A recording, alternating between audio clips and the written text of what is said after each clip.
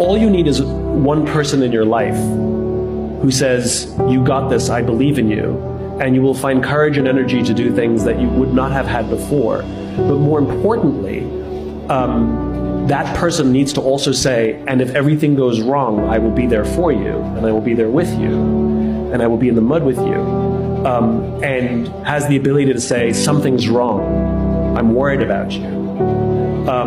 And I think burnout happens when you're attempting to do all of the things you see other people do and not realize that they have deep, meaningful relationships that you can't see. And you think, falsely, that you have to do it alone. And that's when burnout happens.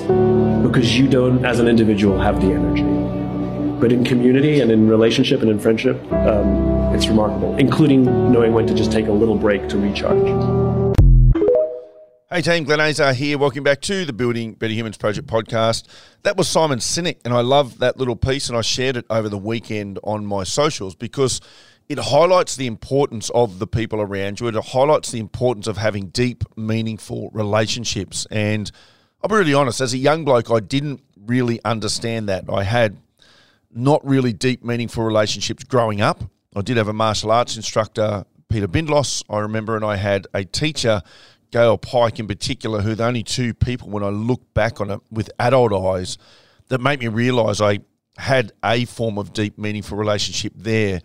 But, you know, that was in my very, very young days. By the time I moved out of home at the age of 14, by the time I joined the military as a teenager, I didn't really have that. And I created these bonds through the military that last till today. But even then, through the military, they highlight those broken pieces of you and use them to connect you to a stronger purpose and a stronger meaning, and that allows you to do what needs to be done for the military. But they're not healing those pieces of you, and they're not making you understand how to be a better person as a result. And so when I got out of the military even, I had this idea that I was the lone wolf and that I don't need people, and that is largely how I operate. But as I get older and older, I realise that you need deep, meaningful relationships. And I'm not necessarily talking on an intimate sexual sort of relationship level. I mean, you know, people need that, but that's not necessarily my need. My need and understanding of who I am and what I want to be is that you need people that support you. You need people that are honest with you. You need people that can call you out when you're not doing things at the level that they need to be done. And here's the thing, you need to be that person for them as well. So when you get an understanding about human behavior and what it takes to succeed and having the capacity to be a part of people's lives and have them a part of yours, it comes down to this idea that you need to have the capacity to be brutally honest with each other. Because if you can't do that, are you actually offering any benefit to each other? Or are you just there to be a support crew when times are tough? You don't want people that you know, absolutely envelop you in this sadness and this sympathy and, oh, your life's really hard. But you also don't want people to go, mate, get up and get over it. You know, you'll be fine. People have been through worse. Because that's a way that people deal with things too. What you need is people that listen. Don't try and solve a problem unless, you know, you want that problem to be solved. Who offer honest advice. They don't sugarcoat it to make you feel better. And then together you can rise.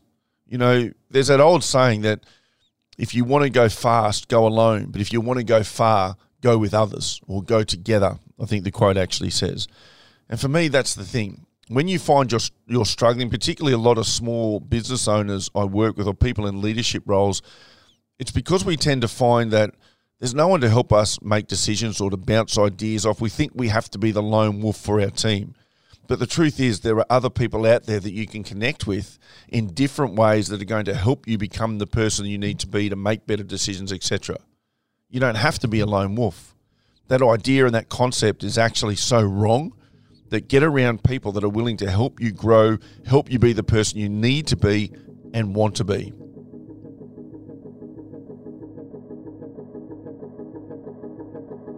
Thanks for listening to this episode of the Building Better Humans podcast with your host, Glenn Azar. For feedback, to stay up to date, or go back and find an old episode, head over to 180.net.au. Yeah, the Building Better Humans Project podcast. Let's go.